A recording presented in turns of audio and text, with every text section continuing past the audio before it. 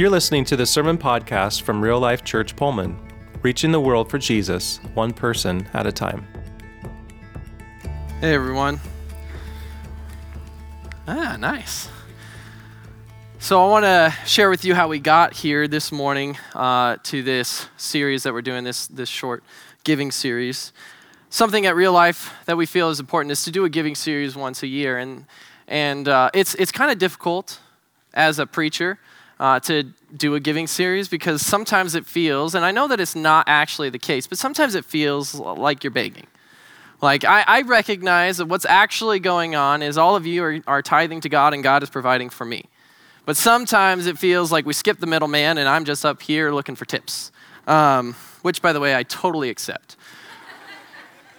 But I don't. Please don't do that. But it is something that is important to us. We like to remember and recall the fact that we have been provided for and that we should be grateful for that and show our gratitude and our commitment to God by giving him the first of what we have. And so it's a standing principle throughout the Bible. We as a staff like to uphold that principle, and we also like to set the precedent by doing it ourselves. We don't expect you guys to do anything that we aren't willing to do ourselves. So we tithe.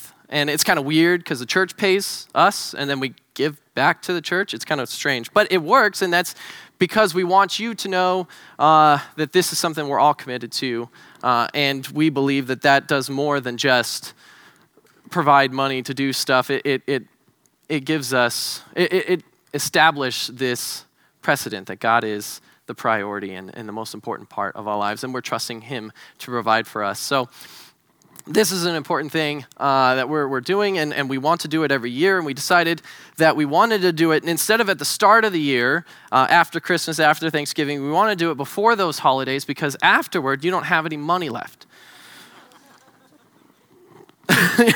There's some truth to that, but mostly we wanted to do it towards the end of the year, because before we get into this Thanksgiving and Christmas time of year where we're grateful for all that we've done, we celebrate the birth of Jesus by giving gifts to each other. Like, these are good things, but we want to set this precedent before. That before we get to those things, even those good things, that we make God the priority. Like, hey God, we recognize all that we have, all the things that we're about to be thankful for, it all comes from you, so we're going to give back to you and make you that priority. And so that's something that's important to us, and so that's why we wanted to do it at the end of the year instead of the start of the year. And we had this perfect 3-week period where our Invisible series ends, and then our Advent's about to start. We had 3 weeks in between, so we were looking for a way to fill it, and we wanted to use this giving series. And Thad had the brilliant idea that we're like, you know what? Let's pull in some outside resources. Let's look to expand and see what other people have done and learn from them. And so we thought, sweet, let's give that a shot. So we got some curriculum, and we found one that was 3 weeks, and we were like, yep, that's the one, God ordained, fits right in line. And so we set some time aside to watch those sermons and look at what they were preaching on, and we were like, man, this isn't that good. What do we do? And so we were like, all right, we're gonna set aside some time, but we're gonna sit down, buckle down, we'll get lunch. So Adam, Alex, myself, and Chris, we all sat down and we're like, all right, let's take what they've got and make it good and make it like actually work for our church. And so we did that, and I don't know if it's a thing that all pastors and all churches have, but at least in this church, it seems like the more of us you get together, the dumber we are. So, and then we were just going in circles and just constantly like, oh man, that was a meeting. That's all it was. But we were trying to figure out, and frustratingly so, because everyone had to get in their joke and sarcastic comment every time. But we eventually came up with some framework of a plan, and we were all like, yeah, that'll work. Like, kind of like unconvinced about it, but let's go for it. We'll figure it out. And so that's where we ended up, and we had to stretch it out for 3 sermons, and we were figuring it out, and it was all going to look good. But then, how things go. We ended up losing one of the sermons, and then now we've got this cool special thing, which is going to be awesome next week, but we're shrinking down. So it's now going to be like basically 1.5 sermons, which is awesome because we were stretching it as is. So now we get to compile it back together. And we decided to take what we could from this giving series that we saw. We take from the curriculum that was good. And so what we have left is the words, "This is what we do," and this symbol. And that's it. So, what are you going to do?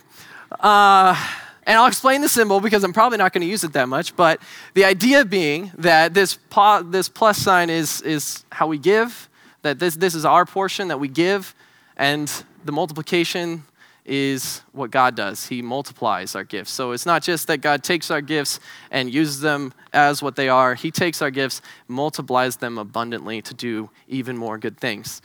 So we are going to dive in. There was one passage that we really liked that they used, and we're going to dive into that scripture this morning. And so if you want to look in your Bibles to 2 Corinthians chapter 9, I'm going to pray for us real quick before we get into it, though. God, thank you. Thank you for all that you've done for us. I pray, Lord, that right now as we dive into your word, that you can meet with us, that you can speak to us and move in our hearts. Just show us what you want us to see this morning. And most importantly, God, I pray, Lord, that we do not just hear what you have for us to hear this morning, that we act upon it. So help us do what you've called us to do as well.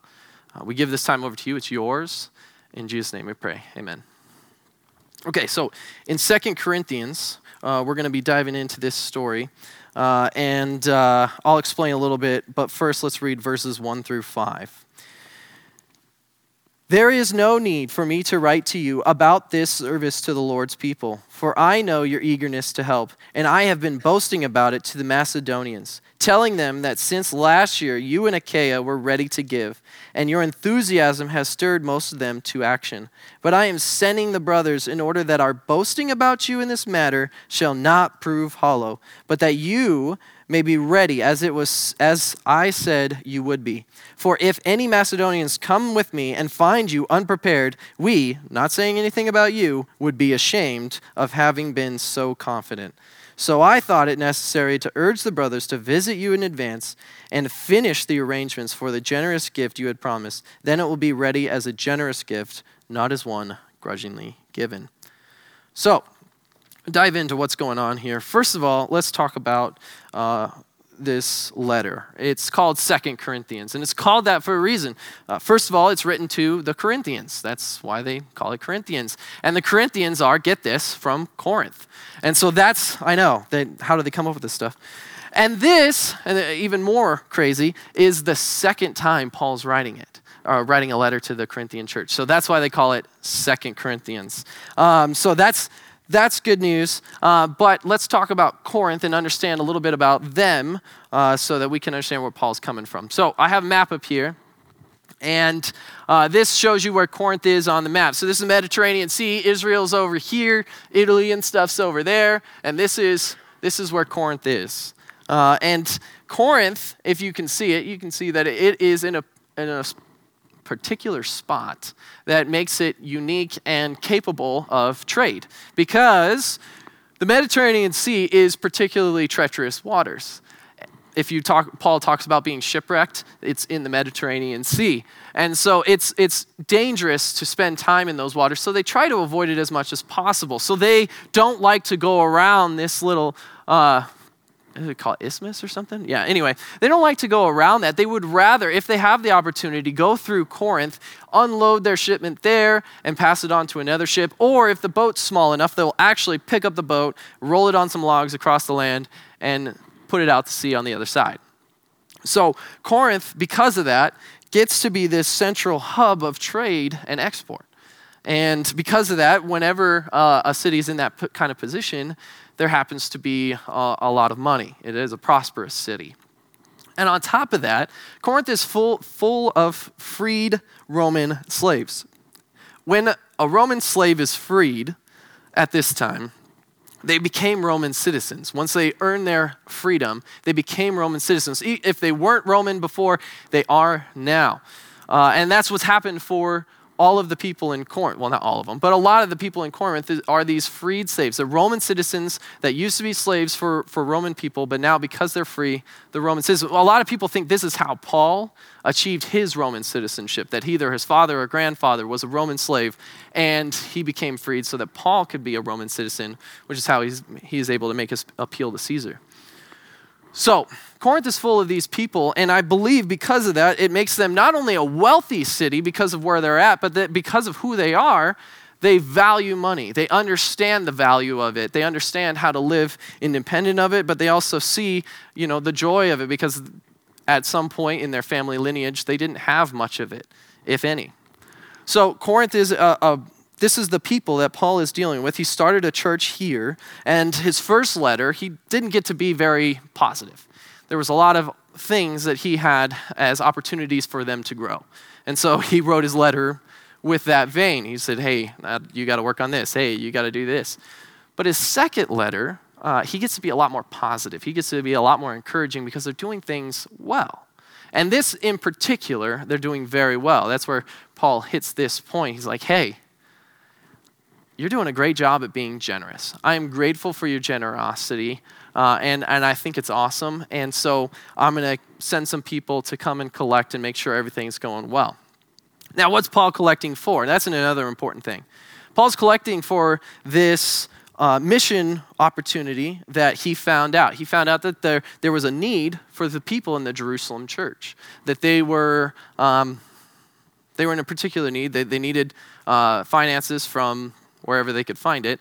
And Paul, seizing on this opportunity because, and I believe there's a few motivations here. One, Paul really loves the Jewish people. He is a Jew, and he loves his Jewish brothers, and he wants to reach out to them, but he doesn't get that opportunity very much. They reject him constantly. And so he has to instead minister to the Gentiles. And so he goes to the Jews first, they reject him, and he goes to the Gentiles second, and he starts churches with the Gentiles, and Gentiles receive him, believe in the gospel, and things are going well with the Gentiles. But he still cares about the Jews, and so he sees this opportunity where he can love on his Jewish brothers and sisters, and yet not be rejected by them, because nobody is going to reject money. So he sees this as an opportunity to be able to help. But also, Paul is particular about one issue that's going on at the time. He's had some disagreements. Some people were wondering if Gentiles had to become Jews before they could become Christian. And Paul is adamant because he's seen and experienced the Gentiles and seen how the Holy Spirit moves through them, that it is legitimate, that they don't have to become Jews first to become Christians. And so Paul is arguing on this case that the Gentiles don't have to do this, but some of the Jewish people still don't see them as legitimate yet. And so Paul is arguing, and I think he sees this as an opportunity to show that, hey, these Gentiles are for real. They believe what they say. They're going to put their money where their mouth is, and literally, like, this is going to happen. And so we'll show you that the Gentiles is legitimate. And finally, he gets this opportunity to experience the global church. That the Jerusalem church, they have the history and the knowledge and the experience of following God. But right now, they're lacking money. And so the Gentiles, this Gentile church, especially in Corinth, they don't have the experience that necessarily Jerusalem church is, but they have money. And so we get this opportunity where the global church can benefit each other, where there's a surplus of something in one area and a deficit in another, and we can help each other out.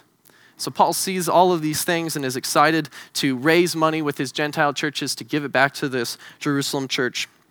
And he goes to Corinth, and Corinth is very excited and jumps all in and say, yeah, Paul, we'll donate. We'll give as much as we can. And he's really excited about it. In fact, he's so excited about it, he decides to boasting about it to other churches. And this is something I really enjoy about Paul.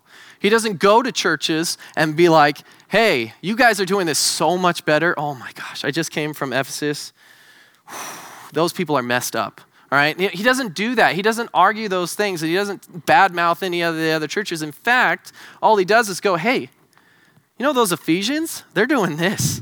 It's pretty awesome. You guys might want to think about doing it too. Like, he goes and boasts about what people are doing well, and he's encouraging. That way you know that when he goes to other churches, hey, he's probably saying good things about us too. And Paul sees this as an opportunity to encourage some healthy competition. Like, hey, The Corinthian church are donating. What are you guys going to do? Well, we're not going to be outdone by those Corinthians. That's for sure. So the Macedonians are going to donate too, and they're spurred to action, as Paul says. My grandfather used to do this to some degree. He was a senior pastor a long time ago, and he used to go when the pastors would convene and go to conventions and things like that, and he would go up to the other pastor and be like, "How much did you give to missions this year?" And his goal, he might have been a little arrogant, but it doesn't run in the family. But his goal was always to try to spur some competition, healthy, good competition, where we're looking at how much are you giving? How much are you doing? What? Like, let's compete about this. Like, it's not in a bad way. We're not looking to elevate each other. We're looking to elevate the mission. And so my grandfather would do that. Paul's doing that, and it's being effective. It's encouraging each other to spur on the other church.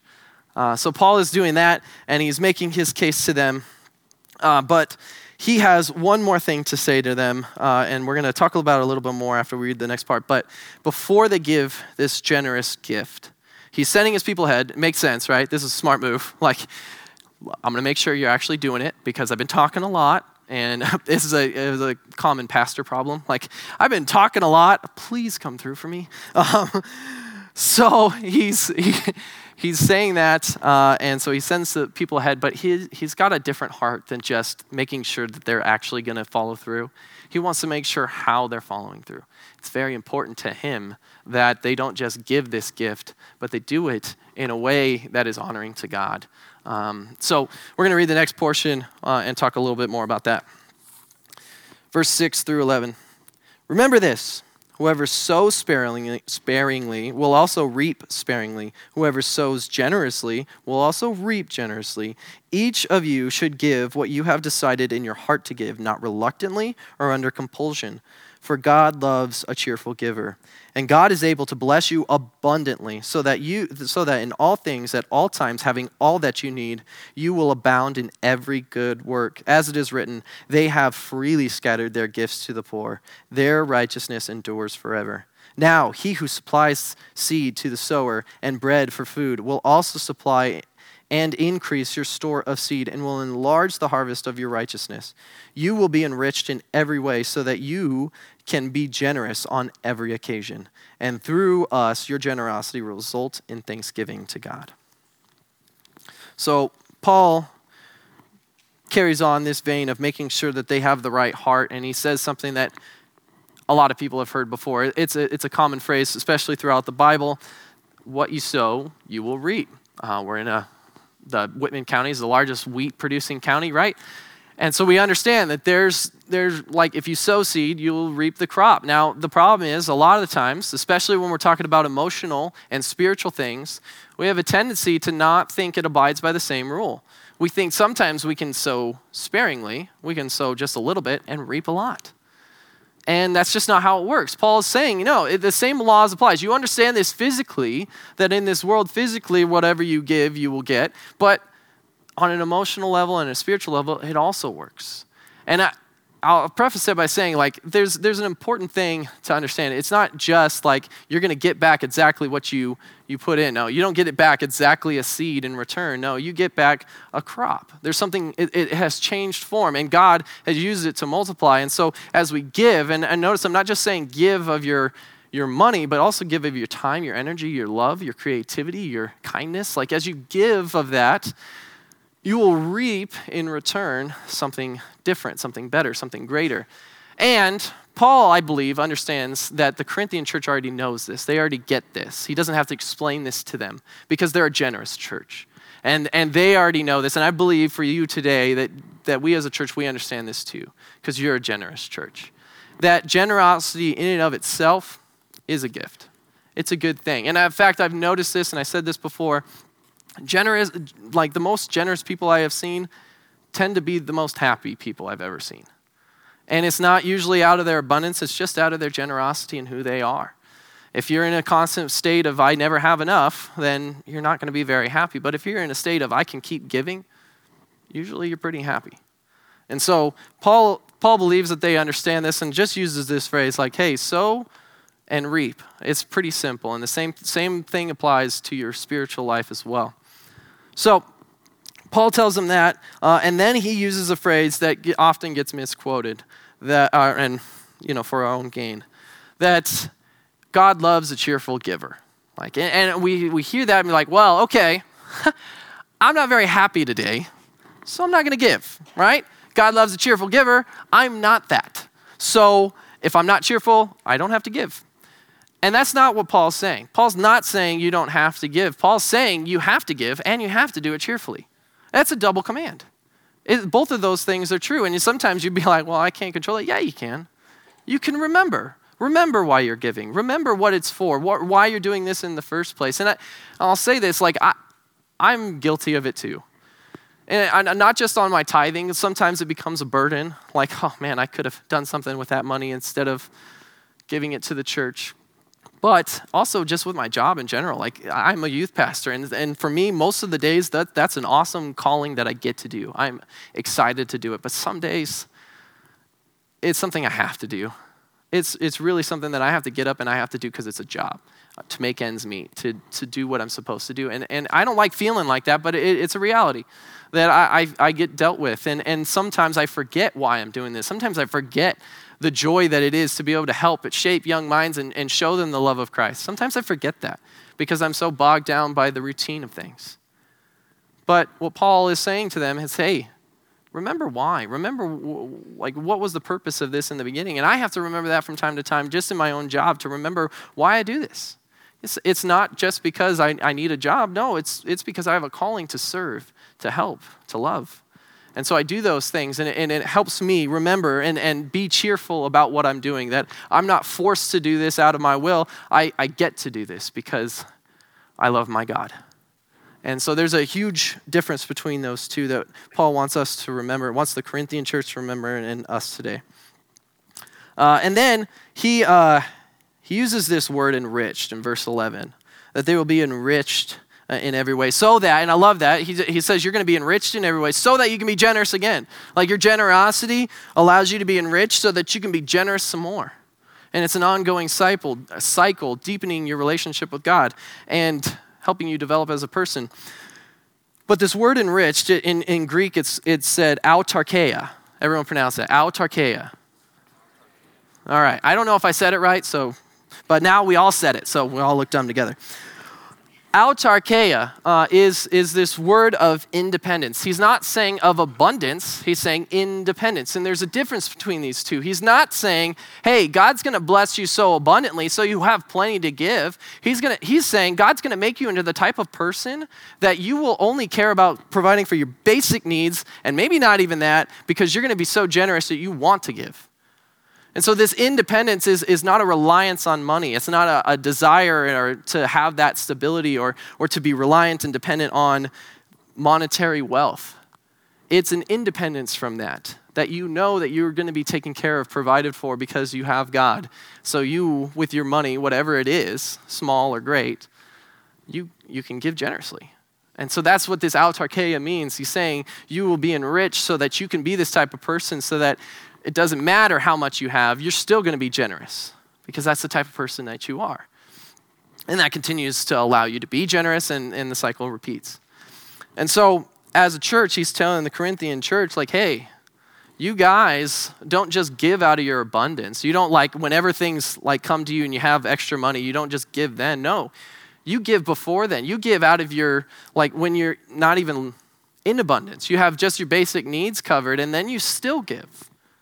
And that's an awesome thing. And we here at Real Life, we believe in this. And I believe that as a church, we embody the same thing, this autarkeia, where, yeah, we want to provide for us the basic needs. We want to be able to hire our staff and be able to pay them, which, by the way, just a side note, I got into ministry that believing as a youth pastor that I wasn't going to be able to really plan very well for a future. It's just a byproduct of working in ministry that you don't get more than enough to be able to think ahead. But I got to say, I love our church and how much our church is focused on the generosity, both to other people, but also to our staff, that Real Life is a place that cares about its pastors. It means a lot to me. Now I can actually think about, hey, someday I can get married and have a house and actually pay for it. Like, that's an awesome thing that I get to do because I get to look ahead. I can pay off my student loans, and all of these things are possible because of the mentality here, and I believe in that, and I love that. But we as a church, still believe in this autarkia where we will take care of our needs, sure. We'll pay for the rent, and we'll make sure we have coffee. We know that's important, so that's got to happen. But before we start storing up wealth for ourselves or things like that, before we do any of that, we're going to make sure we're doing ministry. We're going to make sure we're being generous. That's that autarkia. We're going to make sure we're putting this money into good use to cover our basic needs, sure. But then before we store anything up, we're going to give generously. And then if there's an abundance left over, then we can give some more. Like that's how it works. And that's the type of church that the Corinthians were. That's the type of church that I believe we are. Let's read on and read the rest of the chapter. Verse 12. This service that you perform is not only supplying the needs of the Lord's people, but is also overflowing in many expressions of thanks to God because of the service by which you have proved yourself. Others will praise God for the obedience that accompanies your confession of the gospel of Christ and for your generosity in sharing with them and with everyone else. And in their prayers for you, their hearts will go out to you because of the surpassing grace God has given you. Thanks be to God for his indescribable gift. So Paul finishes this little portion of his letter by talking about God, right? We've covered that plus side of things. What do we do? This is what we do. We give and give generously, and we be generous, and we see what that does as a church. But what does God do? What does God do in his side? And Paul mentions a few things that as you give, like you literally cover needs, like straight up, like person to person, you're actually making a difference by providing for people. That's one means, but it does more than that. And as you give, they will think about you. They will pray about you. Their hearts will go out to you, and this will develop them as well, and you'll care for each other, developing a bond, and other people will see this and hear about this and be sparked in their generosity as well. It's something that God takes, just a simple act of giving, and multiplies it abundantly, so it does crazy more good than simply providing a need. No, it does more than that. It creates a bond and a love and a cycle of repetitive generosity that it's contagious. And so God, like Paul is trying to explain to the Corinthian church, hey, God's going to do abundantly more than what you're thinking. Not only is he going to take the money you give and actually provide the need, no, but he's going to do more than that because that's how good our God is, how awesome our God is. So Paul is sharing with them that, and I don't exactly know what happens to this gift. I don't know what the collection does. I'm not sure what happened to the Jerusalem church, and I can't report to you everything that happened at that time and how God used the Corinthian church in their gift. But I can talk about you. I can talk about this church and what I've seen here. I've been here a little over a year. In fact, a couple weeks ago was my 1-year mark. Congratulations, you made it. First year's the hardest, right? But I've been here a year, and I've got to see what this church is about. And we started this year with a generosity series, and I got the awesome opportunity to preach my second sermon on giving. And I got to tell you all about this awesome thing that I've been seeing about your generosity, that I saw in this church that we are a very generous church. And it's true. You are, and you continue to be. In fact, this year has been one of the best years we've ever had in terms of giving. It's awesome. It's a great thing. And I've been seeing the results of that and what God's been doing in that. It's a great thing to get to hear and get to see, get to witness what God is doing through our church. And so I wanted to share with you what God has been doing with your generosity. I got an opportunity to talk with Dan. He's the Mr. Clean looking guy, right? He was up here preaching a little bit. And people still don't like that joke. I don't know why. But he's a great guy, good man. If you got a couple hours, he'll talk to you for that long. But he's very excited, and he loves to share with you guys about what he's been seeing in the benevolence ministry. And he's not the only one. There's a whole team of people that sacrifice their Wednesdays from 10 a.m. onward, and sometimes they stay later than we do. and they're just there loving on people that are in desperate need, that have nowhere else to turn and say, hey, well, we need something. We need help. And what I love to hear, what Dan was sharing with me, is people know who to call. Us. That there is a reputation that this church has earned that we provide for people in their most desperate circumstances. That there is someone that will care for them. And not only will we help provide for their needs, but we will meet with them, listen to them, hear them, and even give them a hug. Like sometimes that's all you need. Like at that moment, someone to come alongside you and not just help you, but be with you. And we're being known as that. That reputation is being spread. Everyone is hearing about it. Real Life Church Pullman will help you. And how great is it in a town, in our town, that we're being talked about like that? That people can know, hey, if I'm in a tough spot, they'll help me. That's a great reputation. That's a great thing to be known for. That's amazing and awesome that we get to have that reputation is because of our generosity. Shameless plug there, by the way, benevolence team. You want to help them out? It's an awesome opportunity to get to help people. And Dan was sharing with me, it's a great chance where you can just not only help provide for their needs, but meet with them, talk with them. And that's what sometimes they just need the most.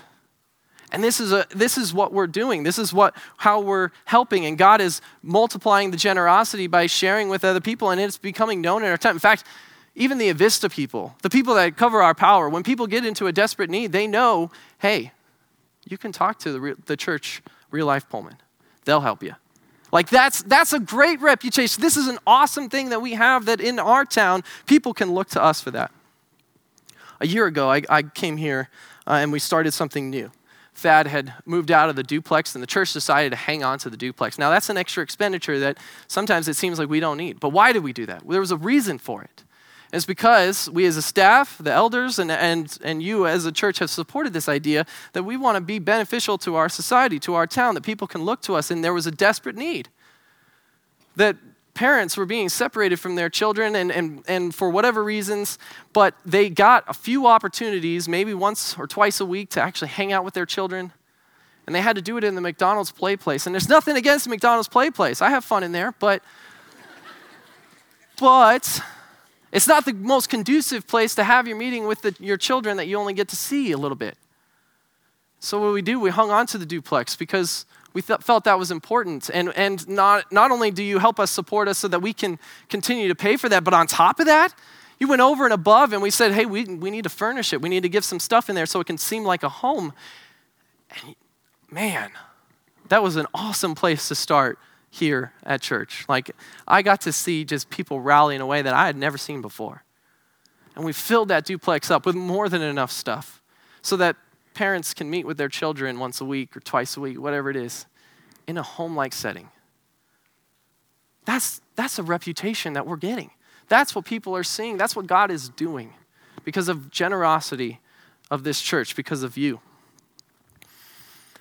We also get to hire more staff. This year we've hired more people and we've brought some on, and some of them are actually pretty good. Yeah. Thanks, Dad. Encouragement. But no, it's awesome that we get to think ahead and be able to hire more people, and we're looking to do that more. We're not looking to grow at our own expenses. No, we want to bring more people on board. We want to be able to do more ministry, and we've got big dreams. We want to do this. We want to keep going. And it's awesome that in this time of transition, that not only can we hire more people and be confident, but we could just be confident in general. You know how awesome that is, that as we do this independency thing, that we're on our mission to become our own church, we can be confident in it. Like, we don't have to worry because we know we've got you guys, and you guys are faithfully supporting and being generous so that we can go forward, not only like not worrying about our own needs, we can go forward thinking, all right, let's do more. Let's give more. Let's be more generous. And that's the opportunity you have given us as a staff to hunger and thirst for more generosity, to do more, to think more. And it's because of the generosity that you have already displayed.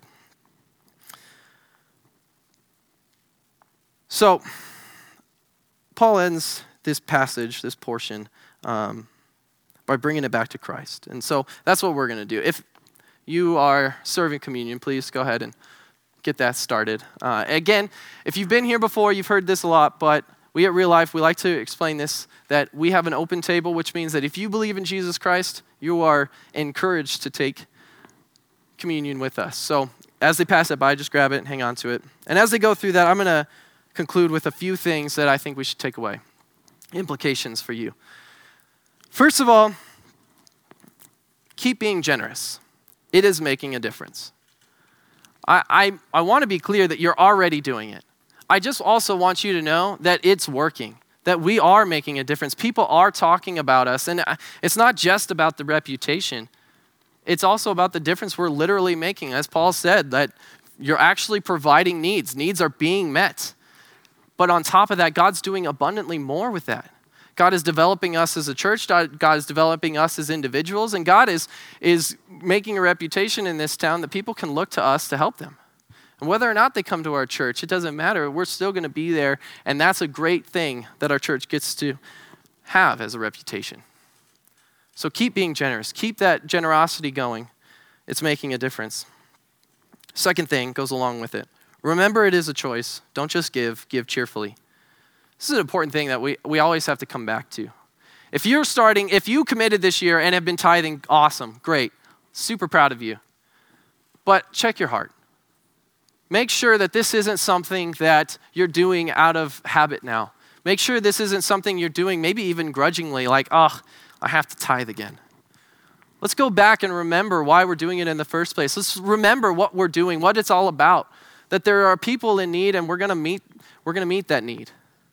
That we care about the gospel being spread. We care about our ministries being able to grow. That we care about these things, and we're gonna show that. And we're gonna remember that, so that when we do give, we don't just give. We don't just tithe. We don't just do what we're called to do. It's not out of duty. We do it cheerfully, expectantly that God is going to do something awesome, and we are grateful to get to be a part of it. So check your heart. See where you're at, and don't just give. Give cheerfully. Last thing. If we are going to continue to make a difference, we have to give more than our money.